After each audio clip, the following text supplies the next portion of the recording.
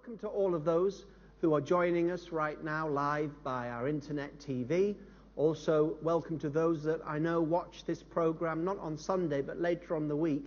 You do follow us at the Kensington Temple teaching service, and it's great to have you on board with us today. We, during this month, are looking at the subject of end-time truths. End-time truths. And our desire is to give people an understanding, a basic understanding of what will happen in the end times, so that we can understand when we hear preachers on Christian TV or we read books, we will have an understanding and a context of knowing some of these things. We've looked, for example, at the return of Jesus, Jesus coming soon. We've looked at the rapture. We've looked at the Antichrist. And all of these sessions, of course, with all of our teaching services, are on our media page, on our home page. You go to the media page on KT's home page, and you scroll right down to near the bottom, and you see that there is a series. It says series. You press on the series that you're interested in, and all of them come up, lined up. You don't have to fish through all the weeks for any of the series that we've done, not just at the teaching service, by the way, but in all of our services.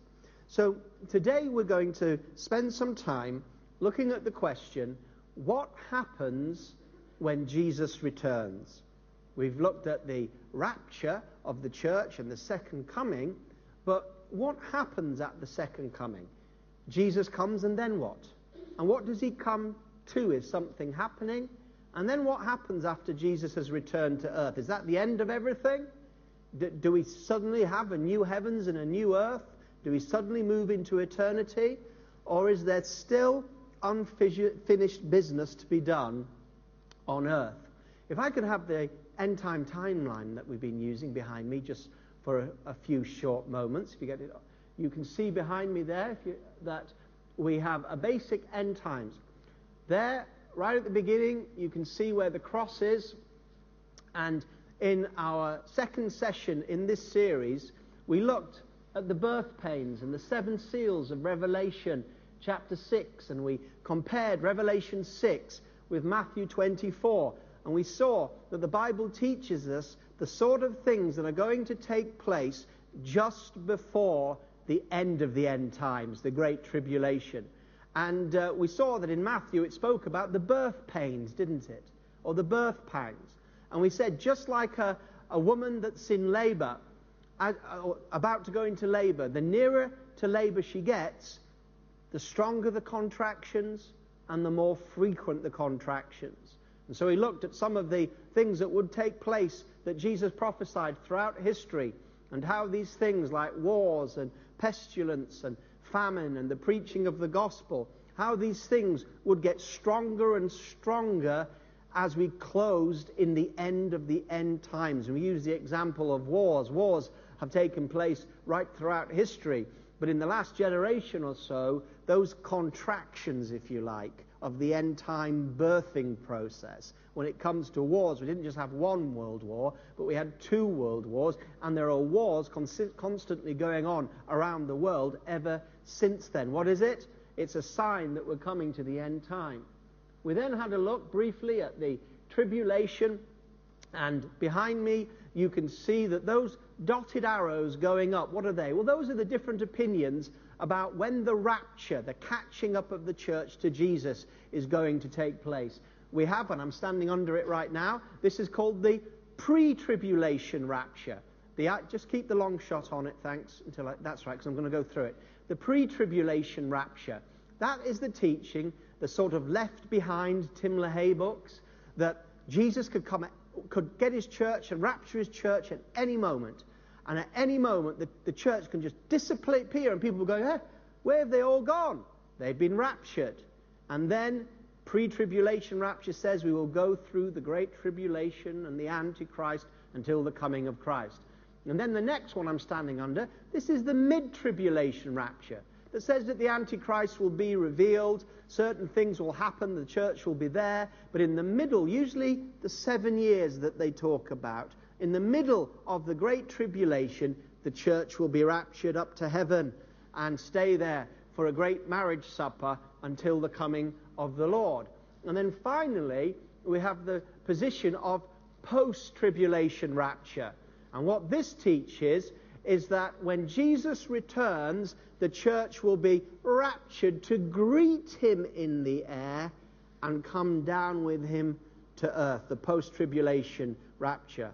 If this is new to you, get on the website, go back a few weeks, and it's all there for you. But what we're going to concentrate on today is the coming of Jesus. Whatever your view on the rapture, and there's many different views, we all agree that Jesus, in the same way in Acts chapter 1, he went up physically to the throne of God, so he will physically return to earth. When will that be? We don't know the day of the hour, but is there an occasion that he will return? And then after that, you can see above me, we have a period that I've put the millennium. What happens on earth after he's returned? We're going to have a look at that. Thank you. You can go back to the end times. Thank you, truths, for that. So I'd like you to come with me to Revelation, please, chapter 19, verse 7. It's going to be a longer reading than normal because reading it will give you a picture of what's going to happen, and then we're going to go into a little bit more detail of what's going to happen when Jesus returns. Revelations 19 and verse 7 following. Let us be glad and rejoice and give him glory, for the marriage of the Lamb has come, and his wife has made herself ready. And to her it was granted to be arrayed in fine linen, clean and bright, for the fine linen is the righteous acts of the saints. Then he said to me, this is the angel, "Write, blessed are those who are called to the marriage supper of the Lamb." He said to me, "These are the true sayings of God." But I, John, fell at his feet to worship him. But he said to me, "See that you do not do that. I am your fellow servant and your brethren who have the testimony of Jesus, and of your brethren who have the testimony of Jesus. Worship God, for the testimony of Jesus is the spirit of prophecy." Now I saw heaven opened, and behold, a white horse, and he who sat on it was called Faithful and True, and in righteousness he judges and makes war. His eyes were like a flame of fire, and on his head were many crowns. He had a name written that no one knew except himself. He was clothed with a robe dipped in blood, and his name is called the Word of God. And the armies in heaven, clothed in fine linen, white and clean, followed him on white horses. Now out of his mouth goes a sharp sword, that with it he should strike the nations. And he himself will rule them with a rod of iron. He himself treads the winepress of the fierceness and wrath of Almighty God. And he has on his robe and on his thigh a name written, King of Kings and Lord of Lords. Then I saw an angel standing in the sun, and he cried with a loud voice, saying to all the birds that fly in the midst of heaven, "Come and gather together for the supper of the great God, that you may eat the flesh of kings, the flesh of captains, the flesh of mighty men, the flesh of horses." We're not talking about Findus lasagnas there, by the way. The flesh of horses and of those who sit on them, and the flesh of all people, free and slave, both small and great. And I saw the beast, remember the Antichrist? And I saw the beast, the kings of the earth, and their armies gathered together to make war against him who sat on the horse and against his army. Then the beast was captured, and with him the false prophet who worked signs in his presence, by which he deceived those who received the mark of the beast and those who worshipped his image. These two were cast alive into the lake of fire burning with brimstone.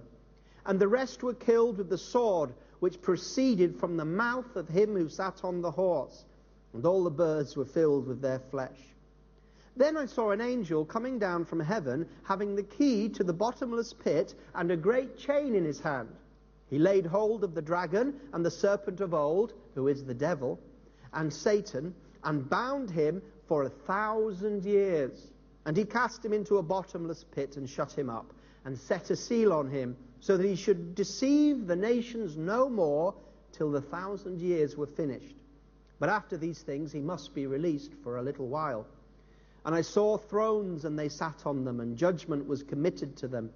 Then I saw the souls of those who had been beheaded for their witness to Jesus and for the word of God, and who had not worshipped the beast or his image, and had not received his mark on their foreheads or on their hands. And they lived and reigned with Christ for 1,000 years. But the rest of the dead did not live again until the 1,000 years were finished. This is the first resurrection. Blessed and holy is he who has part in the first resurrection. Over such the second death has no power. But they shall be priests of God and of Christ, and shall reign with him 1,000 years. Now when the 1,000 years have expired, Satan will be released from his prison, and will go out to deceive the nations which are in the four corners of the earth, Gog and Magog, to gather them together to battle, whose number is the sand of the sea.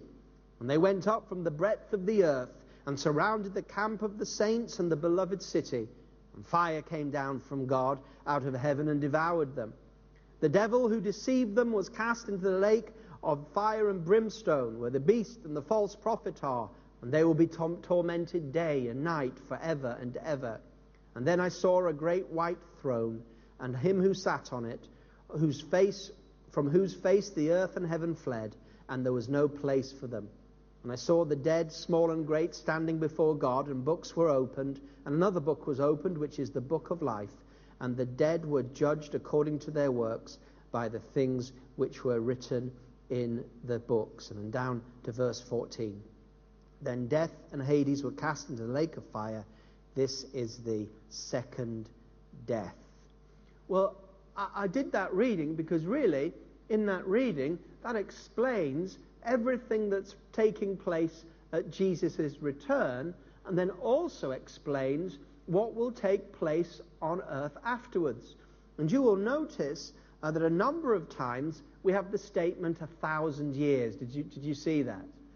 Jesus is going to return, and according to Revelation, there's going to be a period of around 1,000 years where Jesus and his saints will be ruling and reigning on the very earth that we are on today. And I want to unpackage some of that.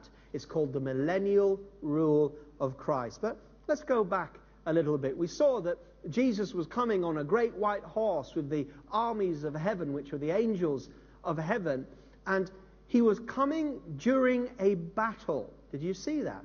And that when he came, out of his mouth, he dealt with the enemies, and he also captured the beast, the Antichrist, and his false prophet, and dealt with the armies that were against him.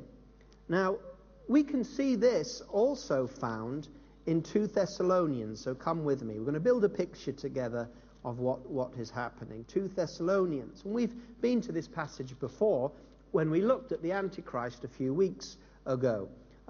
2 Thessalonians and verse 7. 2 Thessalonians chapter 2 and verse 7. For the mystery of lawlessness is already at work. Only he who now restrains, that's God, will do so until he is taken out of the way. And then the lawless one will be revealed, when the Lord will consume with breath of his mouth and destroy with the brightness of his coming. The coming of the lawless one, or according to the working of Satan. So there we see that when the time comes and Jesus comes, he is going to destroy the Antichrist. And so Jesus' return is during a battle. And this is the battle that often people refer to as Armageddon. You ever heard of the Battle of Armageddon? Have you ever wondered where it was in the Bible? And people use that phrase, don't they, Armageddon, as the end time. It's not the last battle that will be fought. There's another battle that will be fought at the end of the 1,000 years. We read that. But this battle that we're reading, and back in Revelation chapter 19, verse 19, it says, I saw the beast, the kings of the earth, and their armies gathered together to make war against him who sat on the horse and against his army. Well, if we go back to Revelation chapter 16 and 13, that's where we get the phrase Armageddon. Revelation chapter 16, 13 to 16. But let me read from 15. Behold, Jesus says, Revelation 16:15. Behold, I am coming as a thief. Blessed is he who watches and keeps his garments, lest he walk naked and they see his shame. And they gathered them together to the place called in Hebrew Armageddon. And the plains of Megiddo do still exist today. You can go and see them.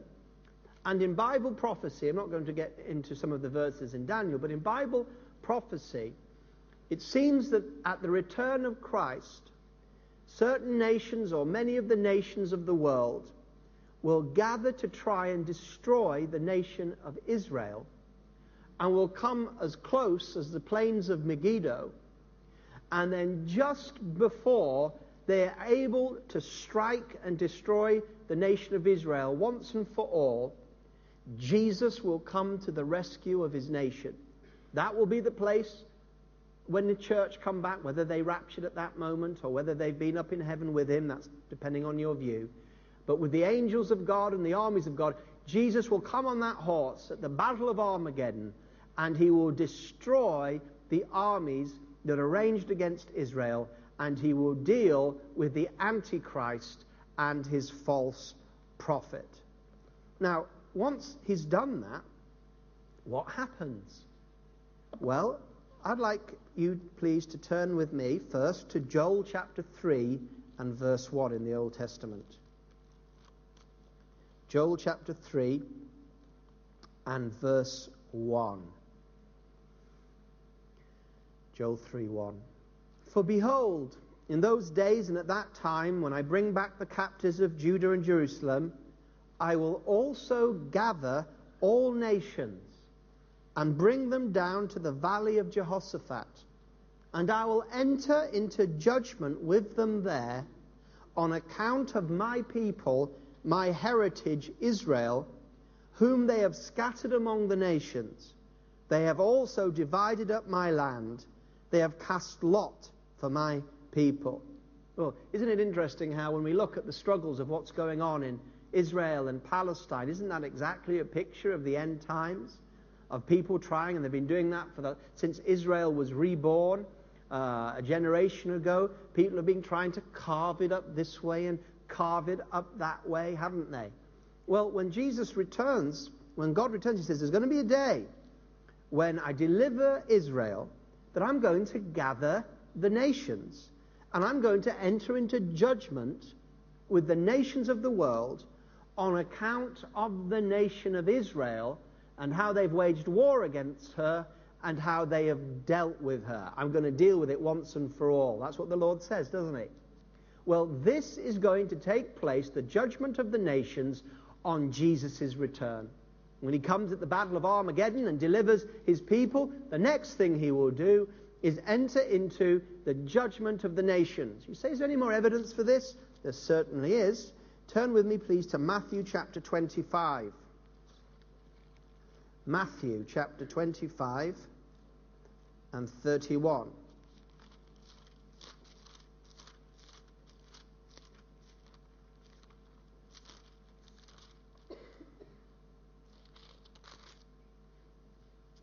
Matthew 25:31, and note the judgment of the nations as in Joel. When the Son of Man comes in his glory, and all the holy angels with him, his army, then he will sit on the throne of his glory. All the nations will be gathered before him, and he will separate them one from another as a shepherd divides his sheep and his goats. And he will set the sheep on his right and the goats on his left.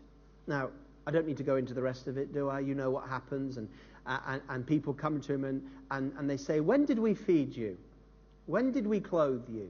When did you visit me? We don't know when we did these. And the Lord says, as much as you did it unto one of these, you did it to me. Yeah? And then the goats, he says, you didn't feed me. You didn't clothe me. You didn't visit me. And they say, well, when did this take place? He says, and as much as you didn't do it to one of these, you did not do it to me. And then verse 46 of chapter 25, he ends this prophecy and says, and these will go away into everlasting punishment, but the righteous into eternal life. And so this is a picture. This judgment, this isn't a judgment for who's going to heaven. Well, this isn't talking about believers. Okay?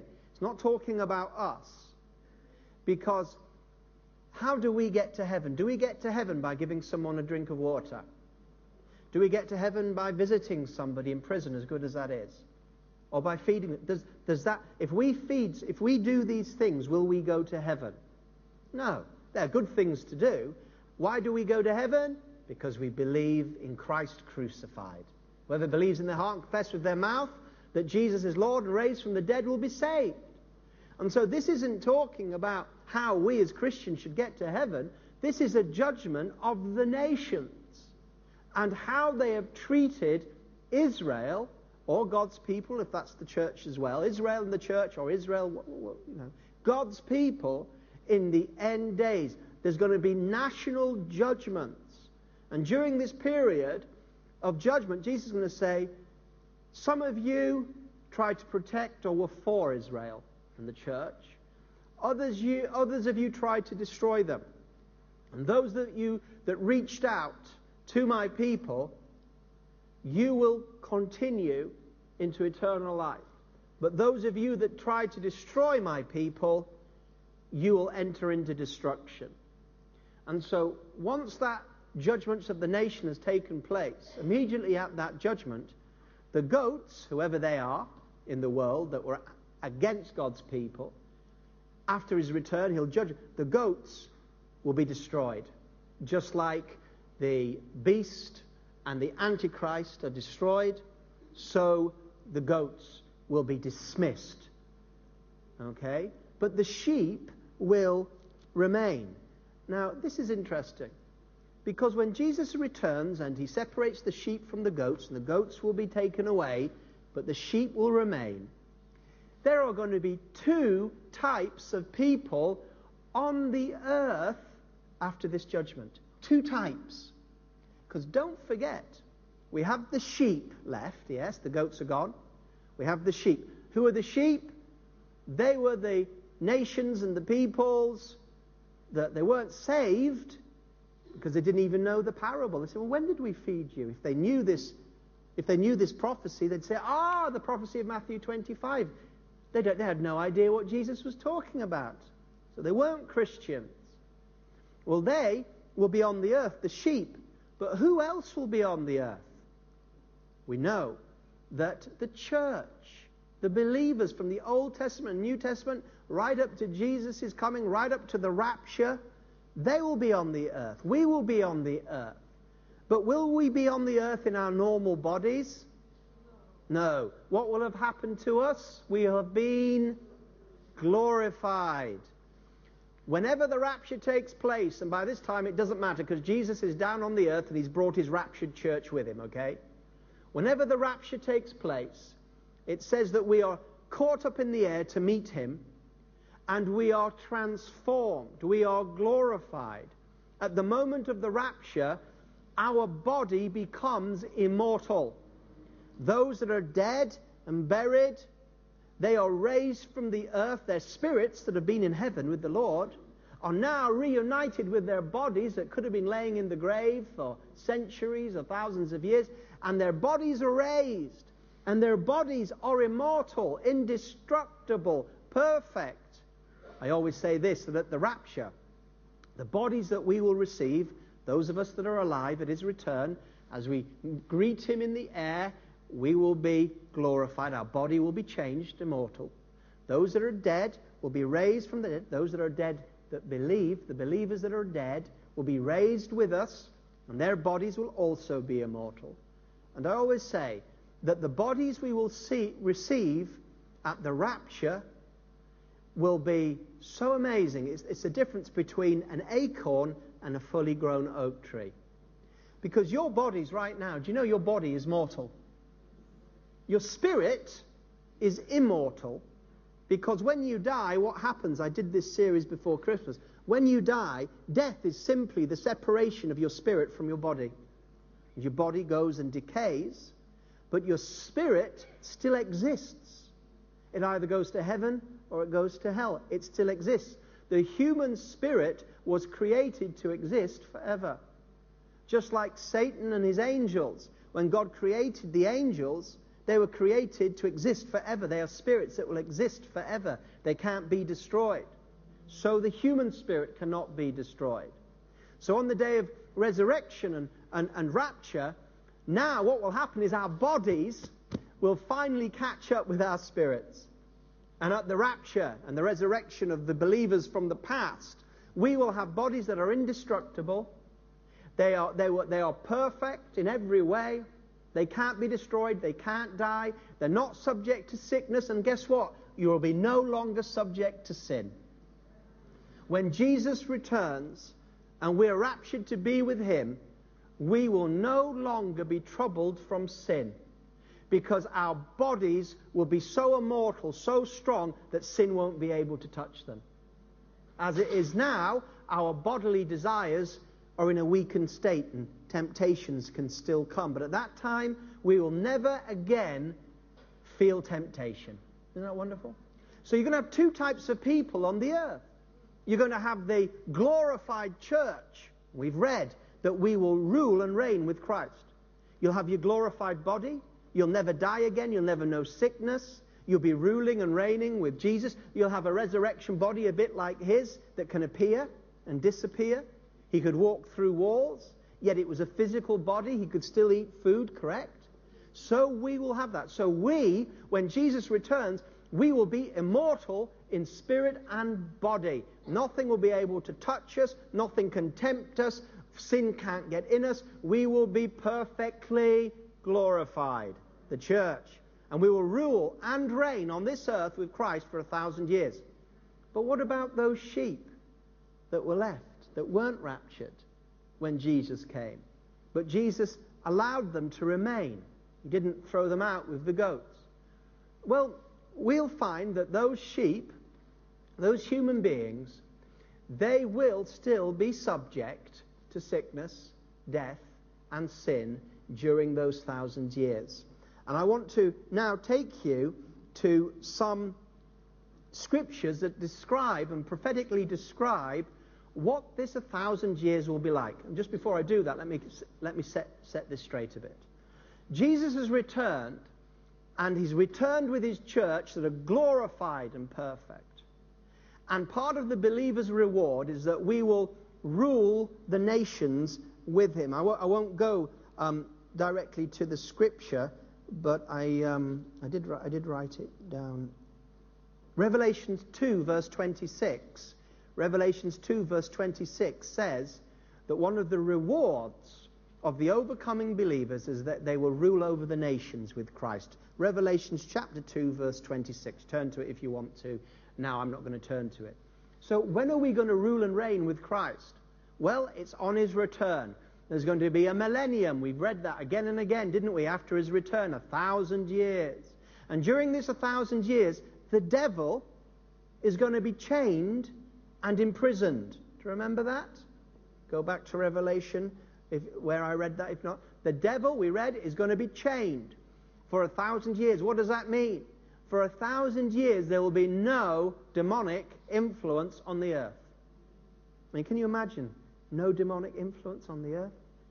No demonic pressure, no demonic acts. What freedom, what liberty for 1,000 years. We'll be ruling and reigning with Christ. We'll be rebuilding the world after all the bowls of wrath had been poured out. We will be ruling. We will be rebuilding. We will be helping Jesus. We'll be ruling and reigning over these sheep with Christ. Why? Some people think that when Jesus returns, that's it. It's all ending. There'll be a new heavens and a new earth. Well, that's not Revelation teaching. And I think it makes sense that Jesus is going to physically rule and reign with his church on earth for 1,000 years, or whatever that period represents. Because God is in the restoration business. And we know how this earth, not just human beings, but the whole of creation fell in Genesis, didn't it? When Adam fell, it wasn't just humanity fell, but the whole of the creative order fell.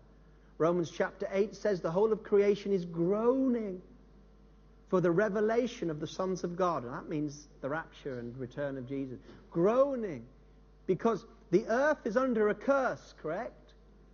That's what one of the curses that God, the earth is under a curse. Creation is under a curse. Creation fell with man. And during this period of the millennium, as I'll show you, God is going to reverse the curse. And God is going to fill this world and multiply, because his plan was always go forth and multiply. He's going to multiply the nations of this earth. They're going to worship the Lord. Jesus, the Messiah, the Son of David, is going to sit on his throne in Jerusalem, and we're going to rule with him, and God is going to finally have the earth as he's always wanted it. He's not just going to bring Jesus back and then get rid of the earth. The earth is going to be restored. It's part of God's saving process. The lion will lie down with the lamb. So that's the scene of this 1,000 years. You say, well, are there any scriptures to describe this 1,000 years? Yes, there are. If we go to Isaiah chapter 11, there are prophecies in Isaiah that couldn't be fulfilled in any other way except after Jesus had returned and the 1,000-year rule and reign on the earth with his church. Isaiah 11, verse 2.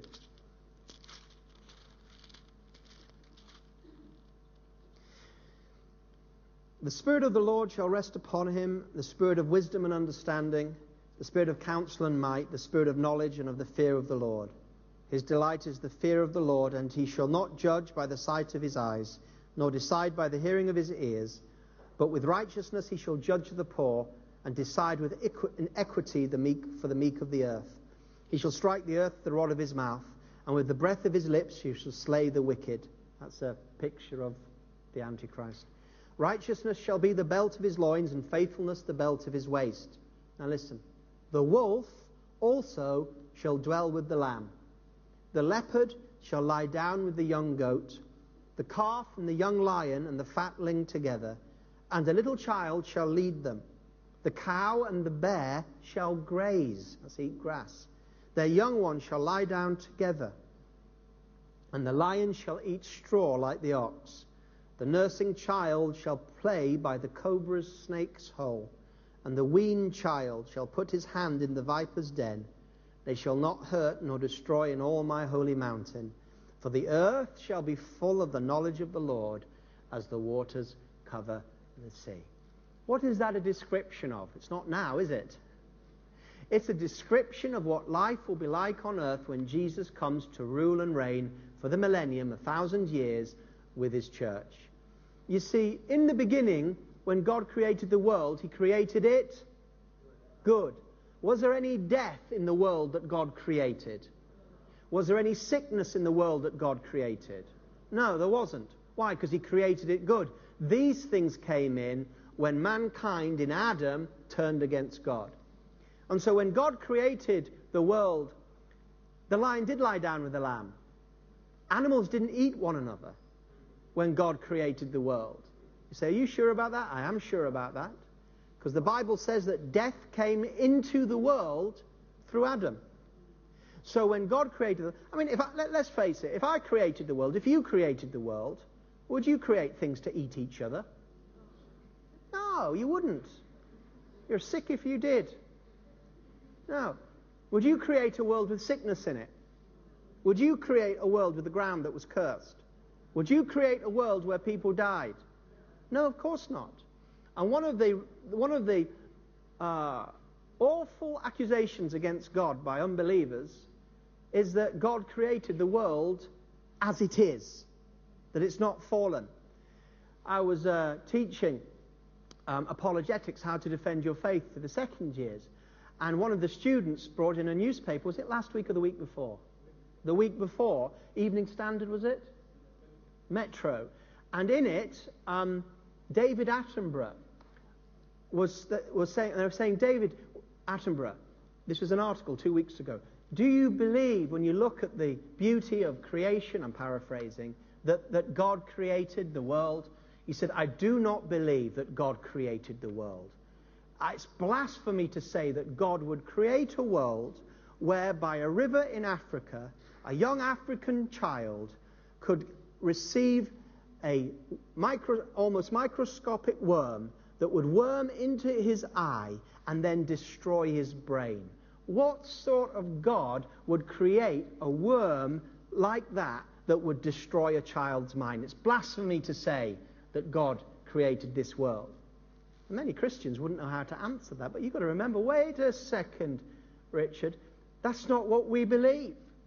We don't believe that God created a little worm to destroy people's brains. Not in the beginning. Richard, it's your fault. It's my fault. It's our ancestors' fault, because we all in Adam sinned. We broke it. We made it worse. When we fell, the creation that was created for us could no longer be perfect. God said, if man, who's the ruler, falls, you've got to go with him. It's our fault. But part of God's redemptive plan is not just to redeem our souls, but to redeem the creation back to us. So that's why we read the reversal of the curse during this period. Let's also go to Isaiah chapter 65, verse 18. Isaiah 65, verse 18. But be glad and rejoice forever in what I create. For behold, I create Jerusalem as a rejoicing and a people a joy. I will rejoice in Jerusalem and joy in my people. And the voice of weeping shall no longer be heard in her, and nor the voice of crying. No more shall an infant from there live but a few days, nor an old man who has not fulfilled his days. Now listen to this. For the child shall die 100 years old, but the sinner being 100 years old shall be accursed. They shall build houses and inhabit them. They shall plant vineyards and eat their fruit. They shall not build and another inhabit. They shall not plant and another eat. For as the days of a tree, so shall be the days of my people, and my elect shall long enjoy the work of their hands. They shall not labor in vain, curse, nor bring forth children in trouble. It's a reference to the curse of childbearing, the pain of childbearing. Yeah, not the curse of childbearing, but the pain that came. For they shall be descendants of the blessed of the Lord, and their offspring with them. It shall come to pass that before they call, I will answer, and while they are still speaking, I will hear. The wolf and the lamb shall feed together. The lion shall eat straw like the ox, and the dust shall be the serpent's food, and they shall not hurt nor destroy in all my holy mountain. See, that environment's going to change? There's a picture of the sheep. The sheep. The sheep. We, of course, we're ruling and reigning with Christ. We're not going to die again. We're not going to get sick. We're glorified, perfect. You hear what I'm saying? But the sheep, they're going to continue to live during this period. They're going to get married.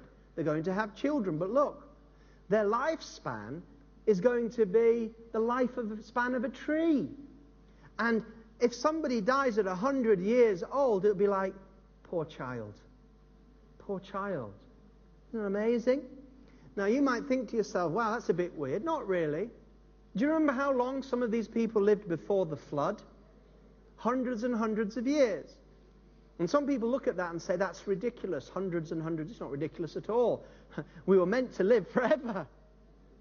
And what happened is that after the flood, when the flood took place, many, many, many climactical changes took place on the earth. And after the flood, you see a dramatic reduction in how long people lived. Because before the flood, I'm not a scientist, I've read books on this, but I'm not a scientist. But before the flood, it was like living in a greenhouse.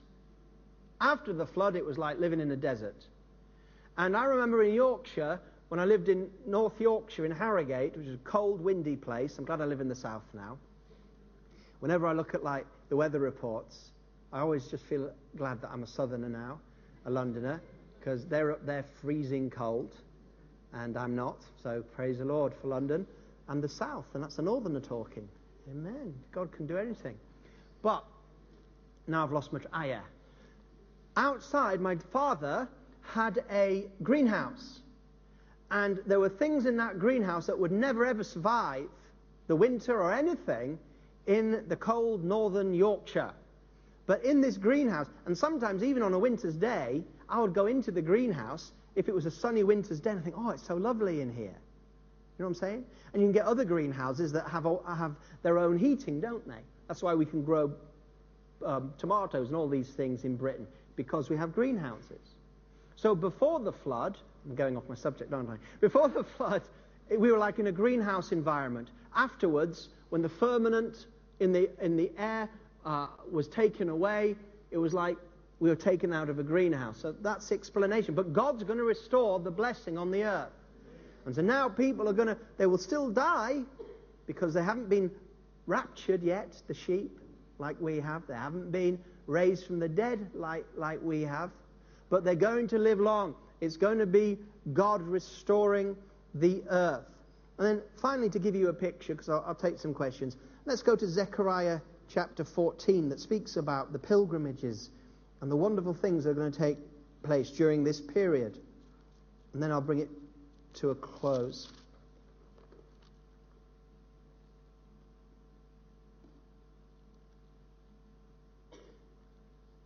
Okay, Zechariah,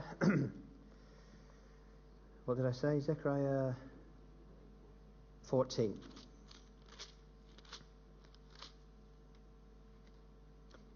Well, first of all, we can see again a picture of the second coming. Zechariah 14, verse 1. Behold, the day of the Lord is coming. That's the second coming.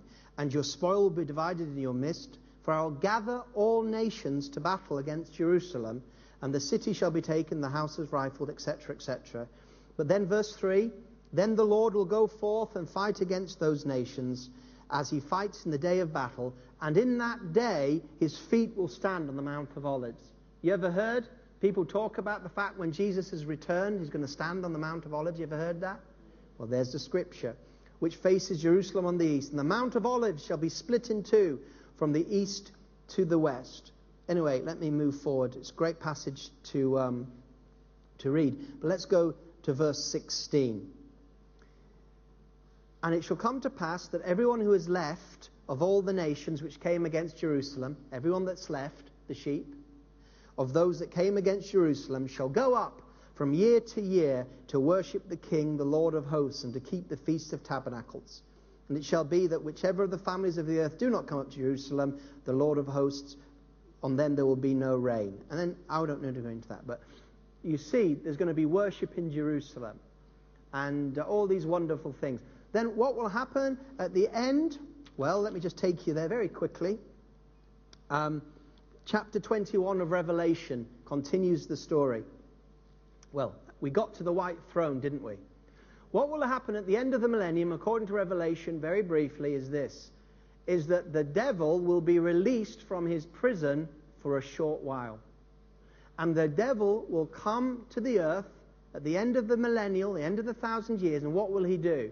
He will deceive the nations. You say, well, how will that happen? Look, everybody has been tempted and tested. Adam was tempted and tested, wasn't he? And he failed. We, in our lives, have temptations and testings, don't we? Jesus was tempted and tested, wasn't he? But he succeeded. Now, you think about these generations that are growing up in the millennium.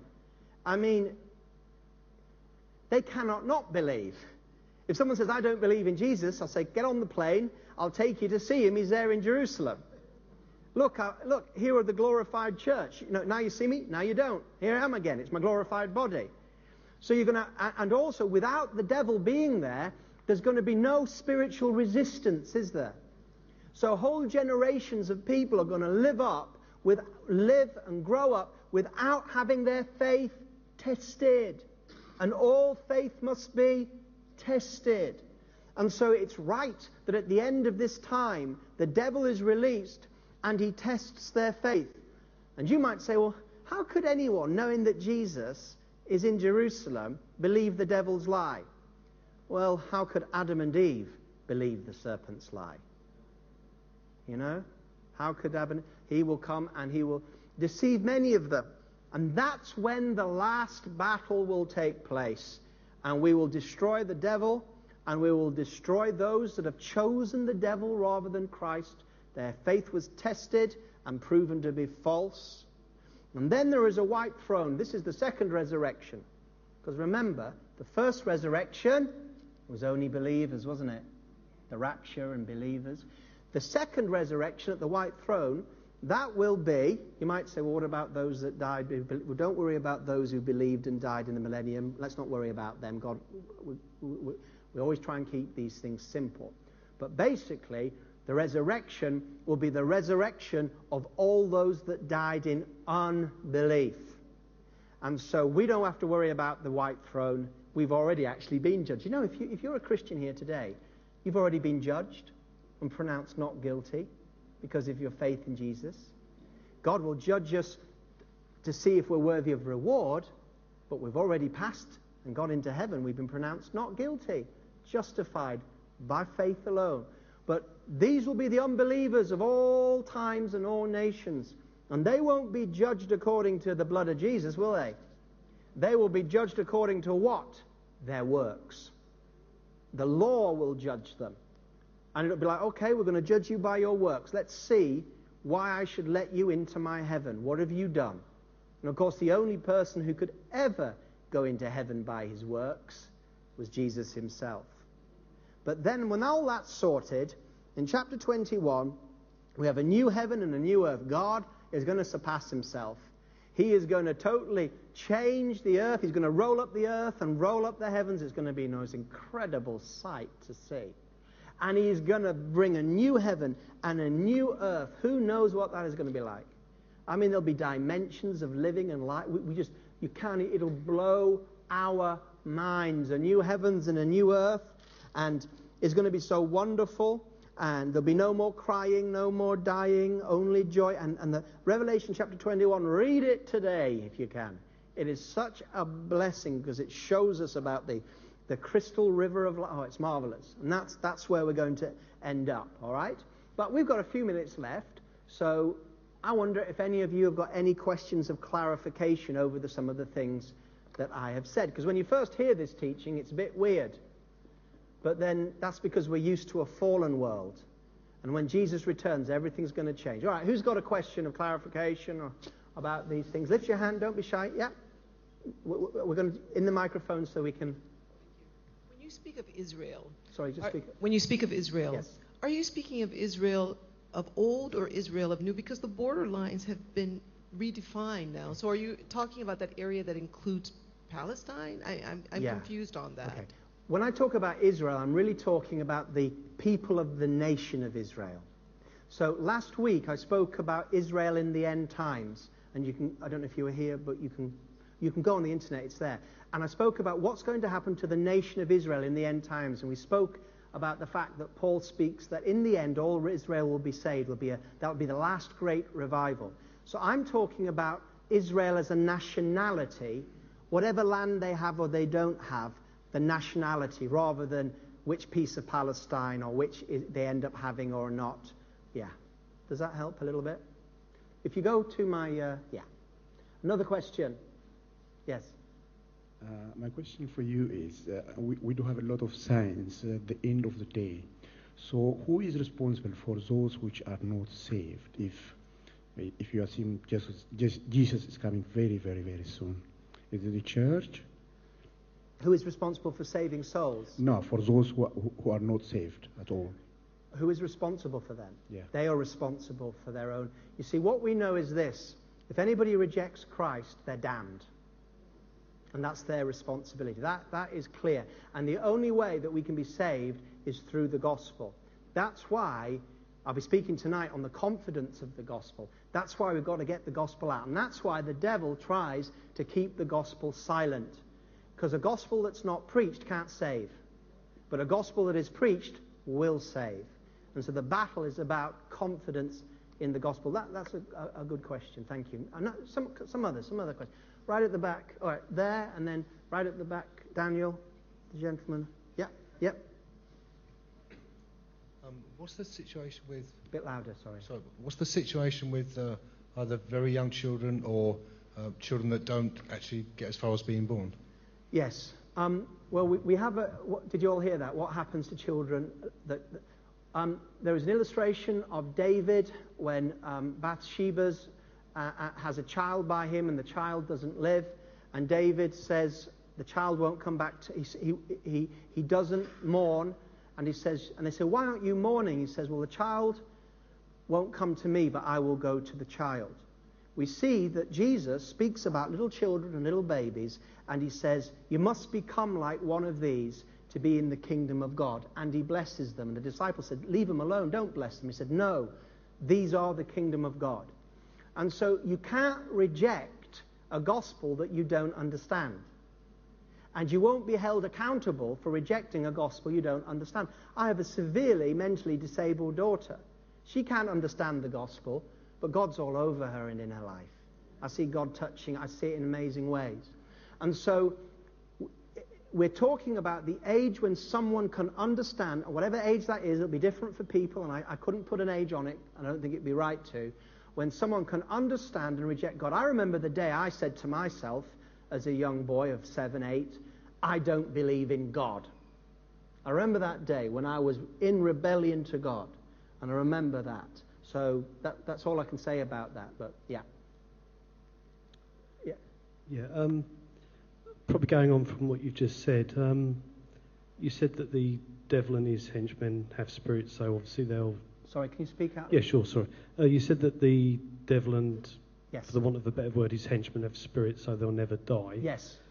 At the end of the talk, slightly before the end of the talk, you said that there'll be, after the 1,000 years, after the millennium, everybody will be tested who've never been tested. Yeah. The devil will be released and we'll test them. Yeah. And then there'll be a final battle. Yeah. Just going ahead, on this final... I'm going to try and articulate this best I can. On this final battle, will the devil and his followers be killed, or, as you've stated, will they just live forever because they've got a spirit? Well, can you just clarify that for me? When we talk about death, we always have to say, what do we mean by death? Because the Bible uses death in different ways. So when we talk about physical death, it's the separation of the spirit from the body, okay? But there is a state of death called spiritual death. And in the passage that we read together in Revelation, it says that the beast and the devil will be thrown in and will be thrown into the lake of fire, and hell will be thrown into the lake of fire, where day and night forever and ever there will be torment. Okay? So that is a picture of eternal conscious punishment. Okay? They are... To say that they're alive is the wrong word, because we use the word life as being saved. But they are still in existence. They do not lose their existence. But that is what we call eternal death, is a conscious experience of the lake of fire forever and ever and ever. That's eternal death. What we don't mean is that spirits, saved spirits, or spirits that end up being damned, they are not destroyed or cease to exist. An angel spirit will always exist, and a human spirit will always exist. The question is, where will they exist? Will they exist in eternal bliss with eternal life, or will they exist in a state of what we would call eternal death or conscious punishment in hell? These are the sort of things that we're talking about that. All right, wonderful. Well, that's not wonderful, some of it, but you know what I'm saying. Wonderful that we made it through another teaching service. And we'll continue on this theme throughout this month. And then next month we are going to spend time looking at Israel and the Bible. Israel and the Bible, where we're going to do some more we'll look at their feasts and everything like that, and their relationship to the church in a bit more depth. That's where we're going with this. So, be great if some of you are able to stay for the 7 o'clock revival ministry service. If not, have a wonderful evening. Don't forget, if you've missed any of these series, get on the KT website, go on the media page, scroll down to series, press on the series you want, and it will give you all the things to watch at your leisure. Thank you.